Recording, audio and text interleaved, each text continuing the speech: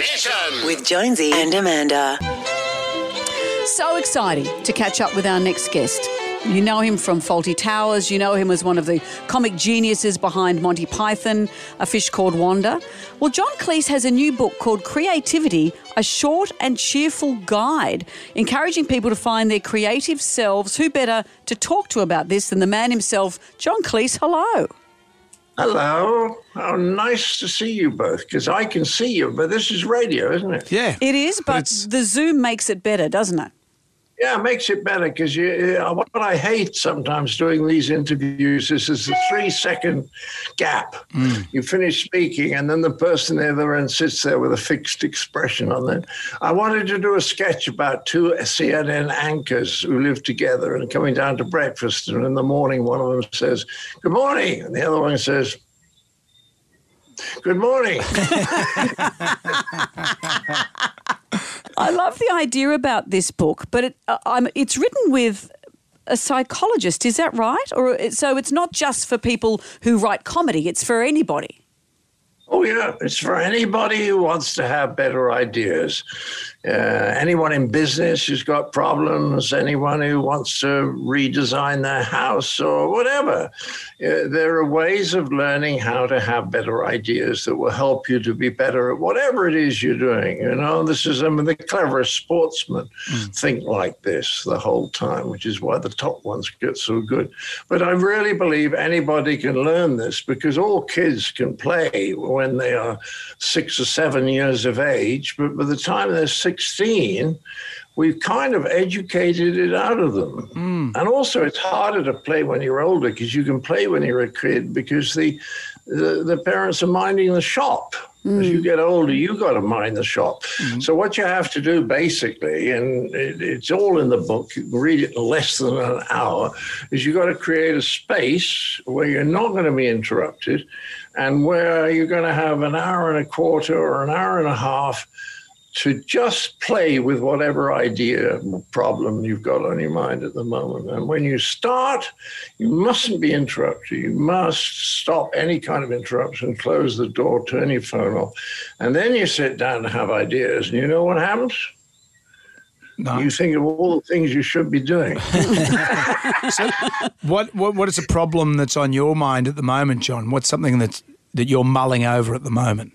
Well, I'm mulling over a chase scene in a movie. I'm writing a light comedy about cannibalism, and it's called Yummy. And at some point, my character, who is trying to get his wife killed, the wife turns the tables on him and he gets trapped, but then he escapes and gets chased around a big hotel by a whole lot of people who want to kill him. I suddenly realized that because I said to my wife, where can he hide? And she's wonderful. She's so playful. She said immediately, what about a grandfather clock? And then I thought, that's great, because if he hides in the grandfather clock, he can look out through the face of the clock. We can get a good shot of the clock with his eyes. You see what I mean? And he can watch what's going on and see what they're all doing to try to catch him. And that idea of him looking out at the grandfather clock came as I finished swimming about 6 laps, and I just stopped, and it just popped in my mind, because that's what happens. Well, I hope that's not a spoiler alert for your movie. No. It's a very, very naughty film. But the point is, the idea came to me just after I stopped swimming. And that's like that when you're coming up with anything that's genuinely new, I know people will be surprised like this, but it's got to come from the unconscious. Because the playful people are the ones who can be in touch with their unconscious, because if you're in a playful mood, your unconscious can feed you little ideas or feelings or images, and that's where it comes from. If you're very highly intelligent and brilliant and articulate, you can make very small improvements, but you never come up with anything radically new. So you have to learn. It's nothing to do with IQ. Anyone who can play. Does that give you a general idea? It does, because you've also said that writing some of your most famous sketches, you've gone to bed trying to work out, nut it out, and you've woken up after a sleep and you have the solution. Yeah, that's right. That's happened to me at Cambridge when I first started to write stuff, when I discovered I could be creative because no one had ever told me I could. And I used to discover that overnight my unconscious would be thinking, obviously, because in the morning I'd have the answer in about 90 seconds, whereas the previous night I'd spent 40 minutes trying to think of it. And I thought, how is this possible? It happened several times. And I realized my unconscious has been working on this during the night.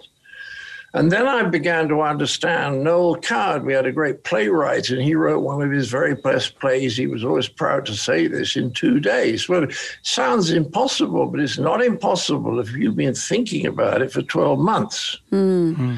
Because it can all be forming in your mind over those 12 months and being adjusted. Like, I've got the plot now of this cannibal comedy, and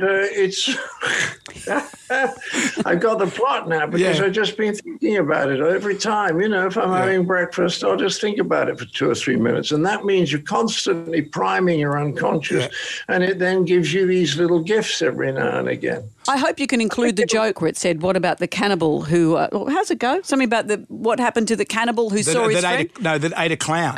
Cannibal ate a clown. And he said, what'd you think of that? And he said, I didn't like it. It tasted funny. That's a different one. I heard that he passed his friend in the street. Oh, okay. So John, anytime you want to... That's very naughty. Anytime you want to get us in on a writing gig on this, we're happy. We're ready to go. We can go to sleep and we'll come up with some ideas. John, it's always a treat to talk to you. Creativity, a short, cheerful guide, is available online and in bookstores today. John Cleese, it's always a treat. Yeah, well, I come to the studio when I have dinner together. I'd love that. That'd be great. It would be brilliant. Amanda's buying. What? Amanda's buying. Sure. She's got pots of money. Sure. Really? Well, where are we going to eat? Can we go to Spice Temple? Oh, Sure. Spice Temple? Or, Sure. There's another one, Chin Chin, that I think Chin is Chin's very good. nice too, in the same vicinity. And Sailor's. It's not there anymore. It's gone. Oh. But we'll find somewhere, John. Yep. Just hurry up and break curfew and get here. Yes. All right. Just Thank send you, me an John. email. Thank you, John. Bye. See you later. Thank you. Hooroo. With Jonesy and Amanda.